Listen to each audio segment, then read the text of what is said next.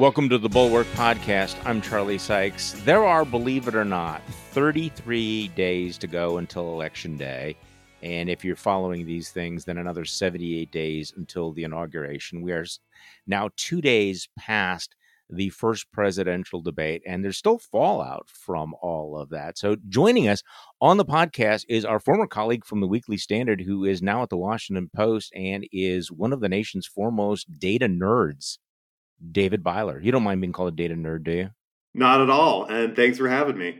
No, we really appreciate it because I want to talk about what we've learned about the debate and everything. Because I know that on debate night, you were very cautious in rushing to conclusions. They asked you and some of the other folks on the opinion page to rate the candidates from 1 to 10, and various people, made, Hugh Hewitt said Donald Trump was just awesome, and Jennifer Rubin, I'm sure, said that he wasn't so awesome. But you were studiously nonpartisan. You gave everybody a 5 because you wanted to see actually what the polls showed. So I wrote in my newsletter today that there's always a tell. And now 2 days after the debate, I think there's 4 ways you can tell that Donald Trump lost: the polls, the pundits, the cash, and the insiders.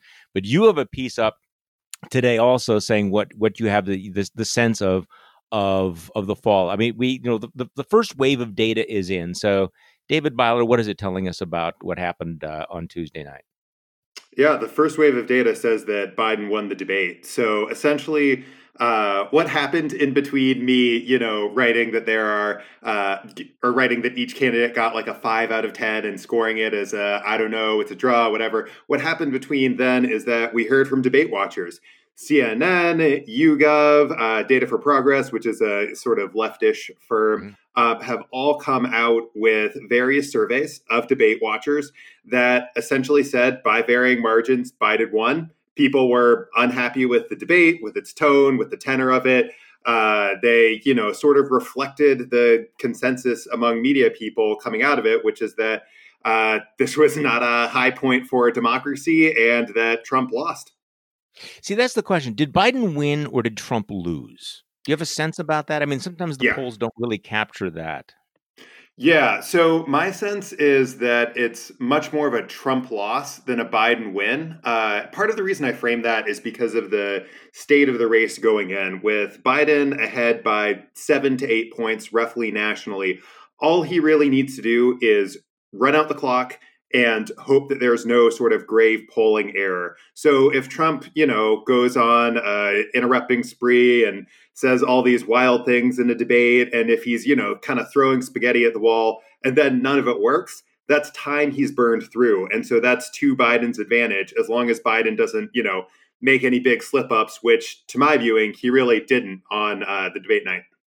Okay, so you wrote something that I thought was very insightful, though, that a presidential debate is really a multi-part news cycle, one in which the clash between the candidates is just the inciting event.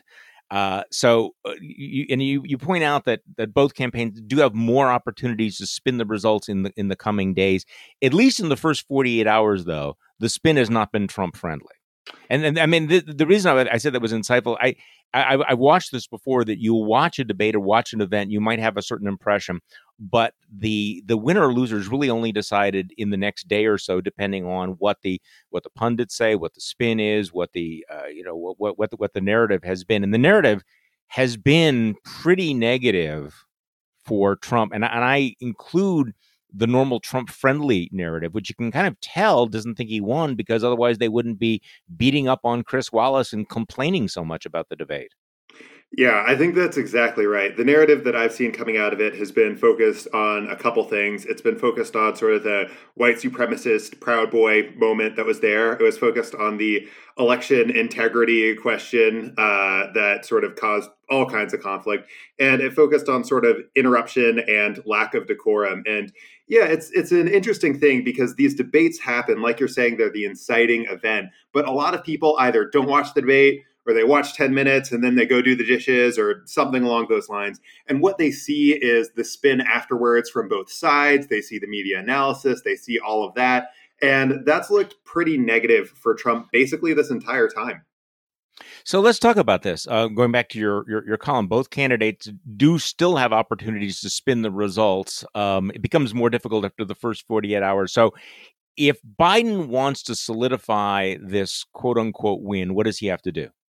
Right. So I think Biden has had a really pretty smart strategy for his campaign so far. I think there's two areas that both came out in the debate that I think he would hammer on well.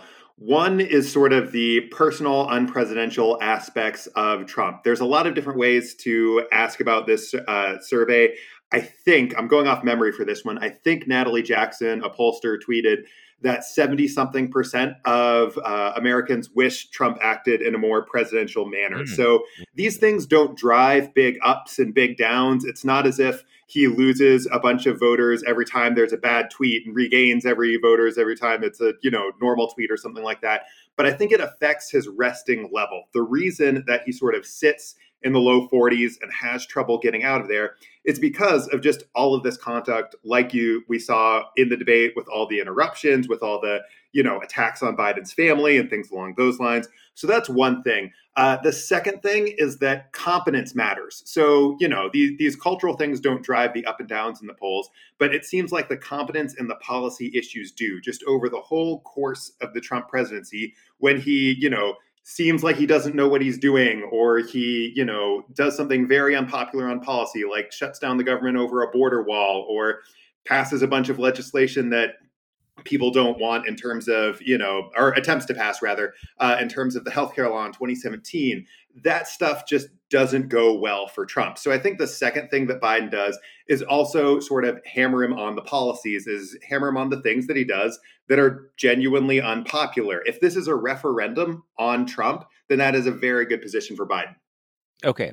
You also warned Biden, though, that Biden and his supporters should also watch out for efforts by Trump and his supporters to get polarization to do their work for them. Mhm. So, what might Trump do to stop this bleeding?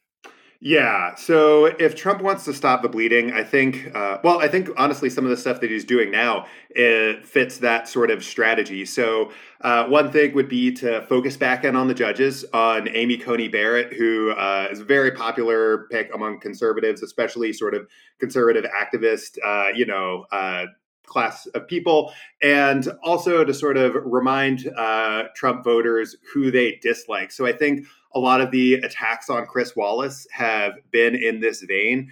Trump likes to run as sort of the anti-media candidate. Media is the enemy of the people. And you know what? There are a lot of good criticisms, I think, to be made of a lot of people in the media. But that's sort of the red meat. So one thing that Trump, I think, seems like he's trying right now is to make sure he keeps sort of soft supporters in the fold by playing the hits, and then try again next time he's got the opportunity. You also made an interesting point that we don't know exactly what Trump's going to try, but when he does it, we're going to know it because he's not really that subtle, right?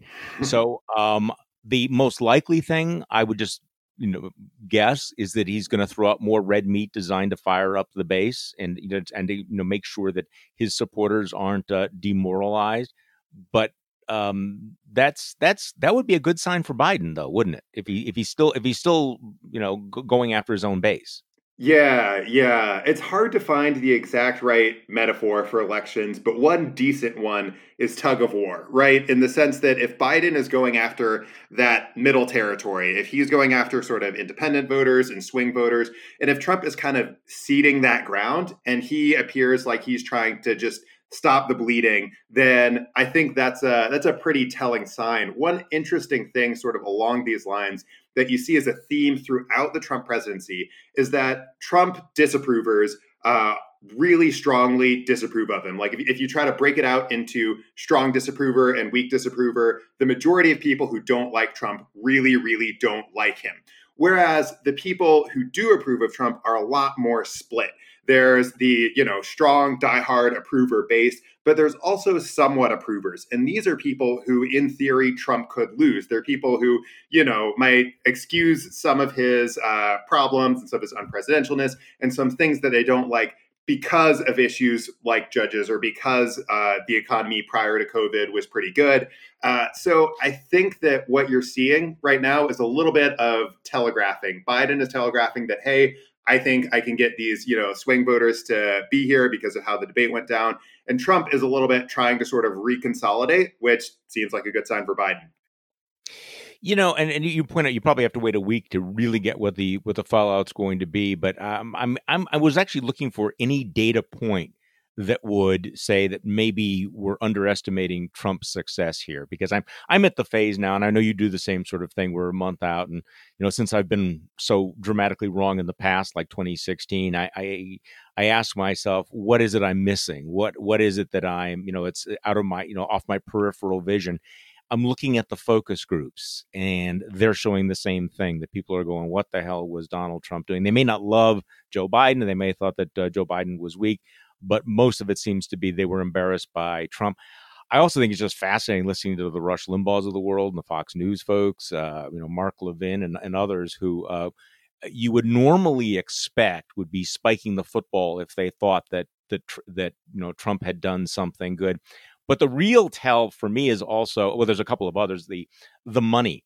You can as a as sort of a stand-in for actual voting. You can tell who's been mobilized, who has been jazzed up. And the Democratic fundraising, at least by all the reports I'm seeing, has just been through the roof. So this has happened twice, and I'd like to get your take on this. After Amy Coney Barrett, Act Blue pulled in, I lost track. Was it $200 million in the first Something few huge. days? And then yesterday, the Democrats are basically saying yesterday was one of their biggest fundraising days ever. So, that may not be definitive, but it is revealing, isn't it? Yeah, yeah. So two things that I think are interesting to pull apart here. The first is on the money. I think the money shows enthusiasm. The money shows who is really fired up about this. I think there's diminishing returns on money. There's I only agree. so many ads that you can run. There's only so many things that you can do if you're just sort of flush with cash. And there's going to be, Republicans spending cash as well. So that I think that's correct to say that there's definitely something going on with the money there. I, like you, have been looking for signs that this went better than I thought for Trump, sort of positive signs for him.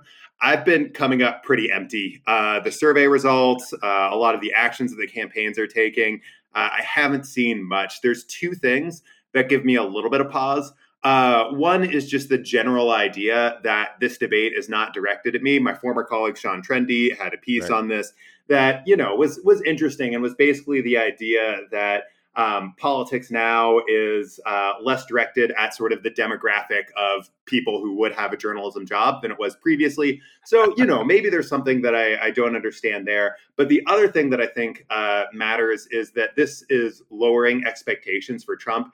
And it's the weirdest thing about the American system and public opinion is that expectations actually seem to matter in these debates. If a candidate comes in and everyone expects them to do wonderfully and they kind of flop, they sometimes really do see decreases in their polling. And the reverse is true as well. If somebody has, a reputation for being wooden and not great at this, and then they post a decent debate performance, sometimes they can sort of regain ground in the polls. So, the silver lining, if there is any, for the Trump team is that expectations are just floor level for him for the second debate. In theory, he should be able to surpass those, but we'll see. Yeah. Well, and the other tell I was going to mention before is also, what are the insiders saying? What are, in the spin room? And it seems that it seems that they're more anxious to distance themselves from the fiasco. Chris Christie is out there basically saying, "Yeah, it was way too hot. I told him to be aggressive, but I didn't tell him to be like crazy. Feces flinging monkey crazy." And you're also getting these, reports about other Republicans being nervous. What is the effect going to be? So that tells me that they think he didn't do that well, either. So you have all of those things kind of lining up: the polls, the focus groups, the pundits, the money, these insider accounts all seem to say this didn't go well. And the main factor is, but I want to pick up on something you said about the money, that there are the diminishing returns. There's a possibility, isn't there, that the South Carolina Senate seat, Lindsey Graham's Senate race, may cost more than $100 million. Okay, I'm not an expert in South Carolina, but how do you spend $100 million in South Carolina? I mean, really, at a certain point, what do you do? Yeah, You this know, I is mean, there's just so much television time. There's so many radio commercials you can buy. There's so many Facebook ads you can have. Yeah, this is fascinating. I mean, I think you're right. There's only so much money you can spend in, a state that is the size of South Carolina, which is a medium-ish to small-ish state. I think that the interesting thing about all this money is that it almost reflects a little bit of a fan culture in politics in a way. Right. Because you see this in South Carolina, I think partially because of the presence of Lindsey Graham. There's some enthusiasm around Harrison, the Democratic candidate, but I think a lot of people on the left really, really just can't stand Lindsey Graham. So the money just flows into there. The same thing is true in Kentucky as well. A lot of people really, really don't like Mitch McConnell, the Senate Majority Leader. And so his opponent, Amy McGrath, gets loads and loads and loads of cash when Even though she's going to lose. I mean, exactly, that's exactly. that's dumb money, but the Jamie Harrison money might be smart money. That's true. So it's an interesting dynamic because essentially what you have in the Senate map is you have sort of two tiers of competitive seats. The first tier is your North Carolinas, your Maines, your Arizona, your Colorado, your Democratic pickup, plus close races, right? A lot of those races, I would say 3 out of the 4 of them don't feature the most high profile people. Tom Tillis is not the most high profile Republican in the Senate. But then South Carolina is part of this second tier that's in there with Georgia and Iowa and Texas and some of these other races where in a normal year, a Democrat would have a lot of trouble winning them, but where it's actually possible. And I think you're right to put South Carolina sort of at the kind of forefront of that second tier and put that as a race that could be competitive. Like South Which is amazing. Carolina, yeah, Amazing. yeah. It's Well, South amazing. Carolina, the thing people forget, and sorry, just one last thing Yeah, on that. no, But the thing no. people forget is that South Carolina is a pretty close state, but it's a very polarized state. It's a Huh. state where the Republicans oftentimes don't post sky high margins, but they consistently win. And that's because the basic pattern is racial polarization, where it's an ugly part of our politics, but, the vast majority of white voters vote for the Republican, the vast majority of black voters vote for the Democrat in South Carolina, and it ends up with the Republican winning. But we're getting into such a national environment that even that's starting to buckle a little bit. Yeah, I mean, if somebody would have said a year ago that South Carolina would be competitive in a Senate race, I would have thought, "What are you smoking?" I would like some of that as well. Well, I'd like some of it anyway. Right now, I mean, the fact that we're even talking about Georgia and South Carolina is interesting. The other factor, and I want to know how. I'm going to ask you a question like, "What do you do all day?" In a moment. I'm working up to this. What is it? What does a data analyst do, and what they look at? Um, it seems the one thing that's hanging over all of us is this calendar now, where I think of every day at this point as a golden coin, and every day right now that Trump does not win is one loss, and we're at 33 days. This is really moving quickly, and it becomes much harder to turn things around with losing every single day. I know this seems obvious, but with the early voting, you have millions of people that are already voting, so that whole rhythm of waiting until election day has been disrupted. So let me just ask you this: so what do you do all day in terms of looking at the data? Because for non-data nerds, there's a lot of stuff. It's a blizzard, and it's very difficult sometimes to factor out what's important, what's not important, what's a quality poll, what's not a quality poll. So tell me, like, what are you looking at? What numbers are you looking at right now that's shaping your view, and what are you going to be looking at over the next week? Yeah, so great question. What I do all day might not be interesting to everybody, but it's interesting to me. So It's interesting to me. I appreciate that. So the first thing to look at this point is horse race polls. And the thing to do there is to try to take a smart aggregate. There are public aggregators available like 538, like Real Clear Politics, that do this. I've got a couple scripts that I run to aggregate polls sort of locally on my own computer. And we're at the point right now where things like the economy and COVID and so on and so forth, they matter, but really we're in the stretch run of this thing. We're at the place where public opinion is responding to events, where people are sort of tuning in. And so that's the first thing. If you had to pick just a couple sort of polls to watch, obviously, the national polls are a good one. Pennsylvania and Florida are the two far and away most important states electoral college wise. Biden has a significant lead there. I like to keep a tab on some of these other reach states as well: Texas, Georgia, places along those lines, Iowa, sort of to see how the demographics are moving. If you look at, the upper Midwest as well as some of those states, you can start to keep sort of a bead on white non-college voters, on suburban voters, on what Black turnout looks like. You can sort of infer some of these things from what you're getting from the survey. So first thing is just look at all of those, see where those are going. And if you look at the national polls, factor in the idea that Trump has a 50-50 shot if Biden wins the popular vote by 2 point something points. The next thing to look at, I think, Okay, so I want to yeah. stop with that. No, because that is important, because there are people who go, why do we even look at the national polls? And I think you just identified it. A 7-point lead does mean something. If it does get down to 2 points, then we're in the really white knuckle phase. So what's the tipping point for you? If we go into election day and Biden is up by X%, do you think that he's going to win? Oh, great question. Four, So, 4 or 5. yeah, I think if it's like 5 to 6 or more, that starts to feel more comfortable. I've actually got in front of me like a curve that I generated today off of one of my programs. Basically, what it does is it looks at Joe Biden's win probability at each sort of margin in the popular vote. And so essentially what I'm looking at here suggests, based on my model, which is only one way to look at it, right? There's a bunch of others, but based on what I'm seeing in this specific calculation, is that if Biden has between a 2 to 3 point chance, he's about 50-50.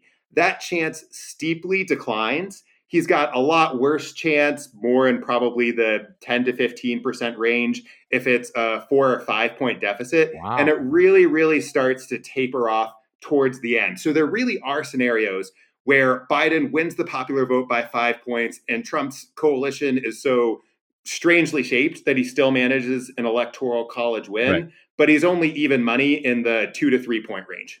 Okay. So let's talk about what you're seeing in terms of the demographics, because at least in the last week, the numbers out of places like Florida and Pennsylvania. Well, let's talk about Pennsylvania because that's the one that I was looking at the most closely. Are We're seeing some interesting things in the movement of the demographics, including senior citizens who had supported Trump but are now moving.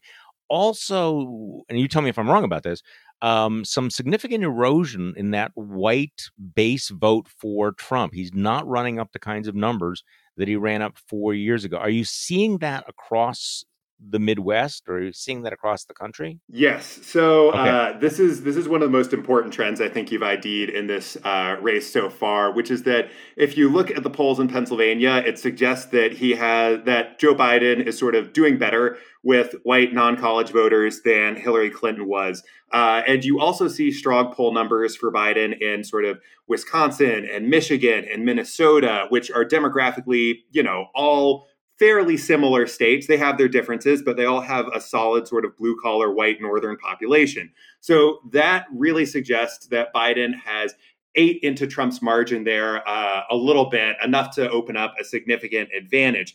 What you're talking about with seniors is really, really important too. That matters in Pennsylvania, but it's also a factor in some of these southwestern states. It's a factor in Florida and it's a factor in Arizona because, those are places where a lot of retirees go, and boomers are a lot more into Biden than Clinton for kind of interesting reasons that Yeah. I think we haven't fully puzzled out. But yeah, I think the senior thing matters in all of these states, but seniors plus that white working class sort of improvement is really helping Biden out in the states that he needs to win. Yeah, I mean that's what's interesting, how these states correlate with one another. So, for example, when we're seeing numbers out of Iowa, There's a poll. I don't know which one you think is the most valid, but I mean that's clearly a competitive state. This is a state that Hmm. Donald Trump won by 9 points. It should not even be in play. Earlier the year, you wouldn't have thought it was in play, but that also suggests that if Biden is doing that well in Iowa, then probably he's going to be doing well in Wisconsin and Minnesota as well, because we're not that different. Bingo, exactly. Yeah, I've looked into this as well and set up kind of correlations with which states are similar to which other states. And you can learn a lot about the upper Midwest from Iowa. You can learn a lot about what's going on in Iowa from Wisconsin. You can learn about what's going on in some of these other Midwestern states from Ohio. And what you see is that some of the states that really jumped to the right in 2016, like Ohio and Iowa, that used to be competitive and flip back and forth, are now competitive again because of the demographics of Biden's coalition and because of his large national lead.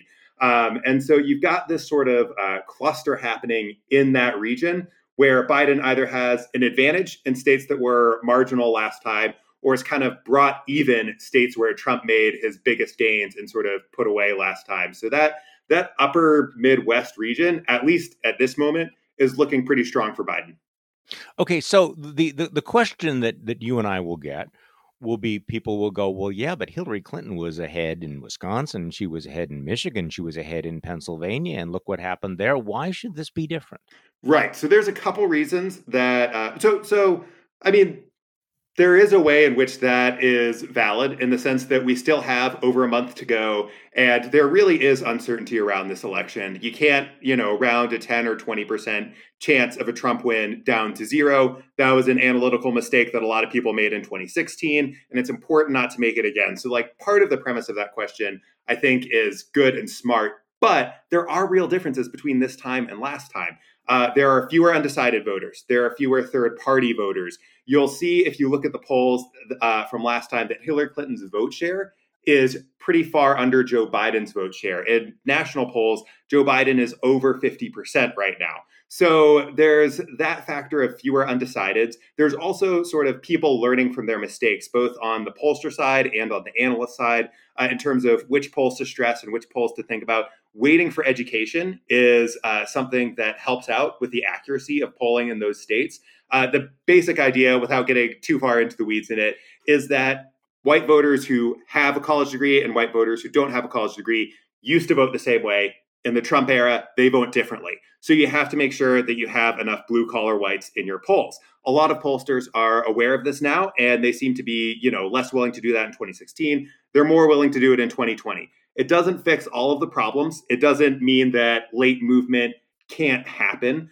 But it does mean that there are a lot of reasons that this year is different, and we can't automatically expect the same exact train of events to come through. It's interesting you mentioned that, and of course we are getting deep into the weeds, because there was a poll out of Wisconsin showing Biden up by 10 points, and I think it was Dave Wasserman who pointed out that in terms of the education weighting, that 52% of the sample were non-college educated whites, when in fact the electorate in Wisconsin is more like 57% are non-college educated whites. So he suggests a little bit of skepticism about that poll. So that's the kind of wonky analysis of the polls that we have to do, right? I mean, to say, Yeah. does this really reflect the electorate, or is there something off? So let me throw out a term that I'm guessing, makes you, spring awake at night and, at 3 a.m. Systemic poll error. Yeah. you know, because I hear the forecasters and the pollsters go back and forth, and this is, of course, the nightmare is, there was some systemic poll error that you just described from 2016. And I think you've answered that they've gotten better, but what would that look like for you right now? Because I ask myself, what am I missing? What am I getting wrong? And so you've got to be asking yourself, well, what if I'm completely wrong? If there is systemic poll error in 2020, what will have caused it? Will it be the failure to wait for what? Yeah, that's a great question. So, if there's a systemic polling error in 2020, I think there are a couple plausible culprits. One would be late movement, like we've talked about. People just change their Right. minds towards the end, and the polls, take a while. They take a couple days, and they're not fast enough to catch it. So that's one thing. Another is maybe there's some latent factor that we aren't measuring in polling that matters. Maybe there's some feature that isn't captured by age, race, demographic, education, like all these different things Right. that cause the pollsters to reach more, I don't know, baristas than construction workers when they're looking for white non-college educated voters, right? So there's a possibility of that. There's a possibility that something else goes wrong in the polls. So we're all very focused on the Obama to Trump voters, but there's a possibility that turnout is misestimated in terms of Black voters or in terms of other different demographic groups that are more favorable to Democrats. I mean, if I'm thinking through what that might look like, on election night, say we're watching Florida's results are supposed to come back fairly quickly. If we're starting to see, really great margins for Trump in, areas of Florida that have more white working class voters, if we're starting to see disappointing margins for Biden in areas with a lot of seniors or areas with a lot of Hispanic and Latino voters, then that might tell us to start, chewing our nails about systematic polling error. The one other thing that I would say about systematic polling error, though, is that it cuts both ways. So it's possible that it leads to a Trump win. And I can understand why everyone's focusing on that possibility, because that would be, it would be shaking the confidence in polls. It'd be another term for Trump, which would have huge implications.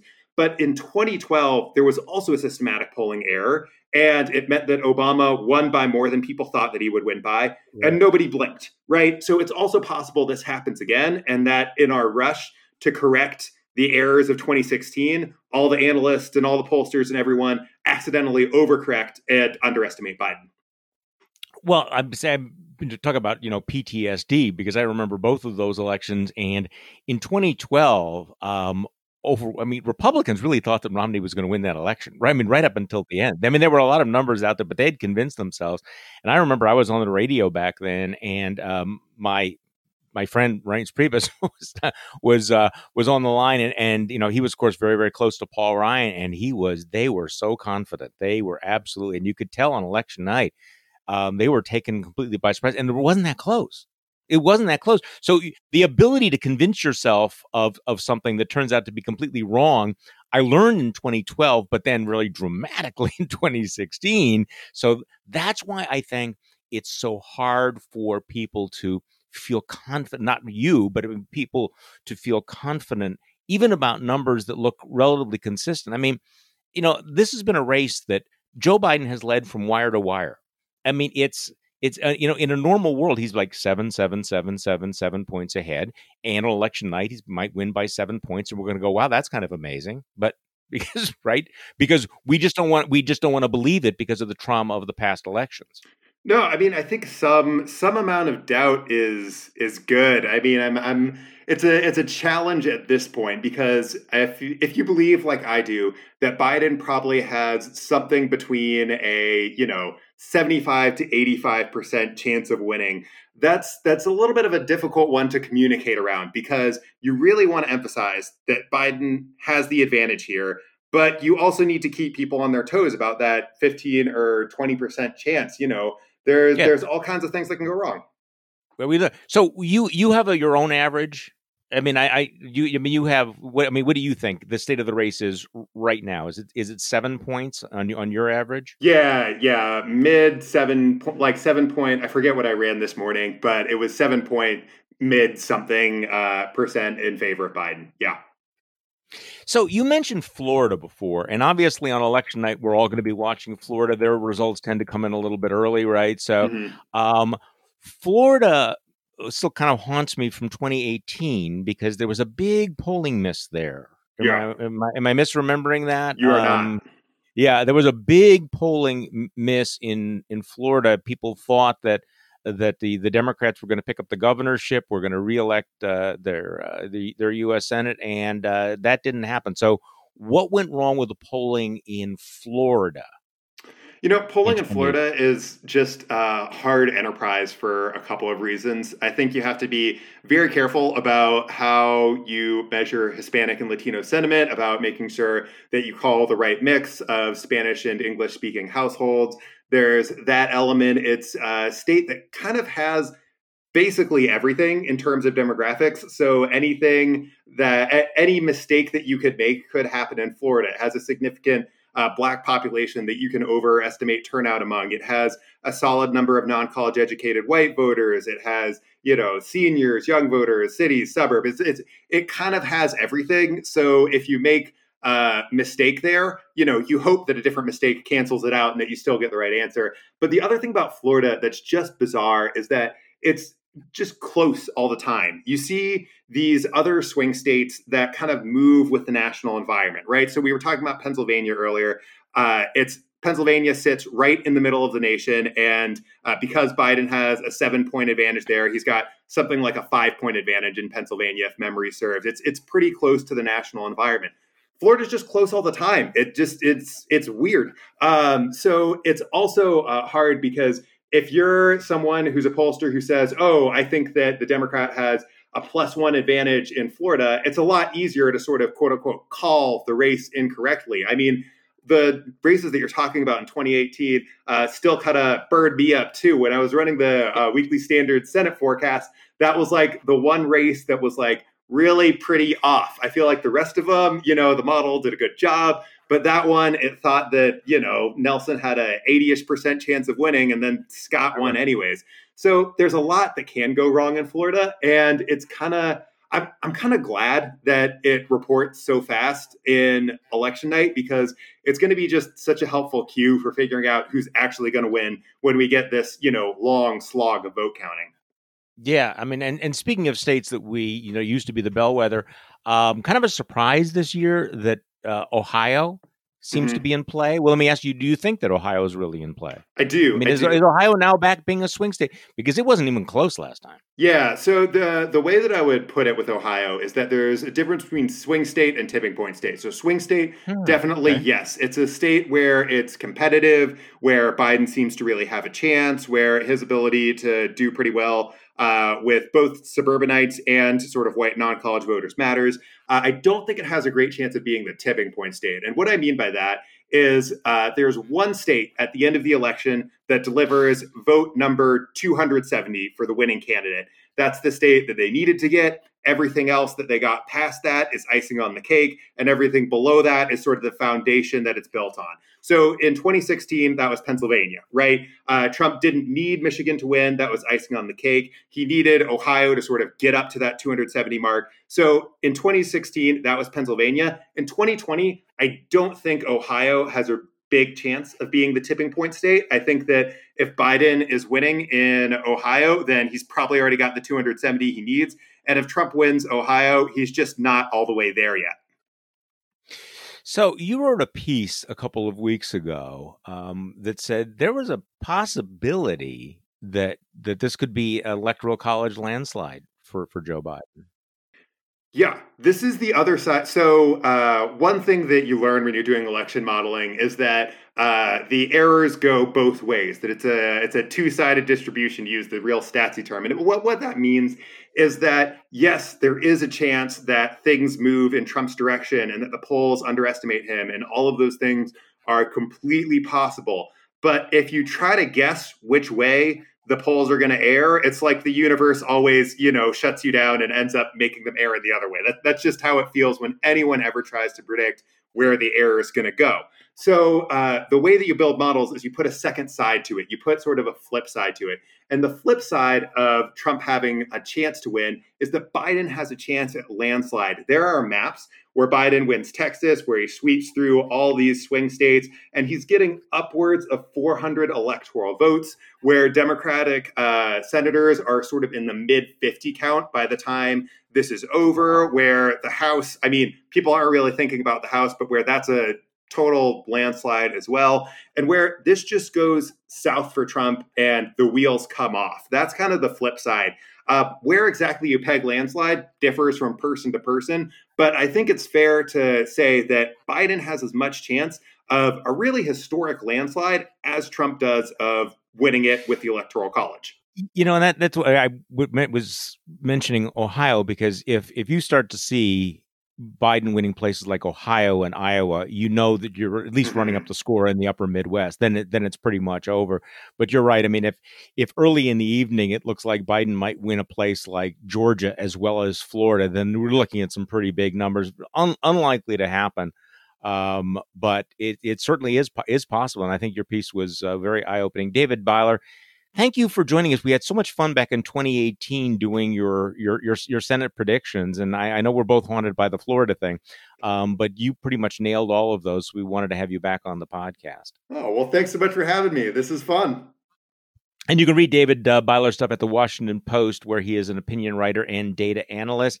Thank you for listening to today's Bulwark podcast. I'm Charlie Sykes. We'll be back tomorrow. We will do this all over again. And there are just 33 days to go until Election Day.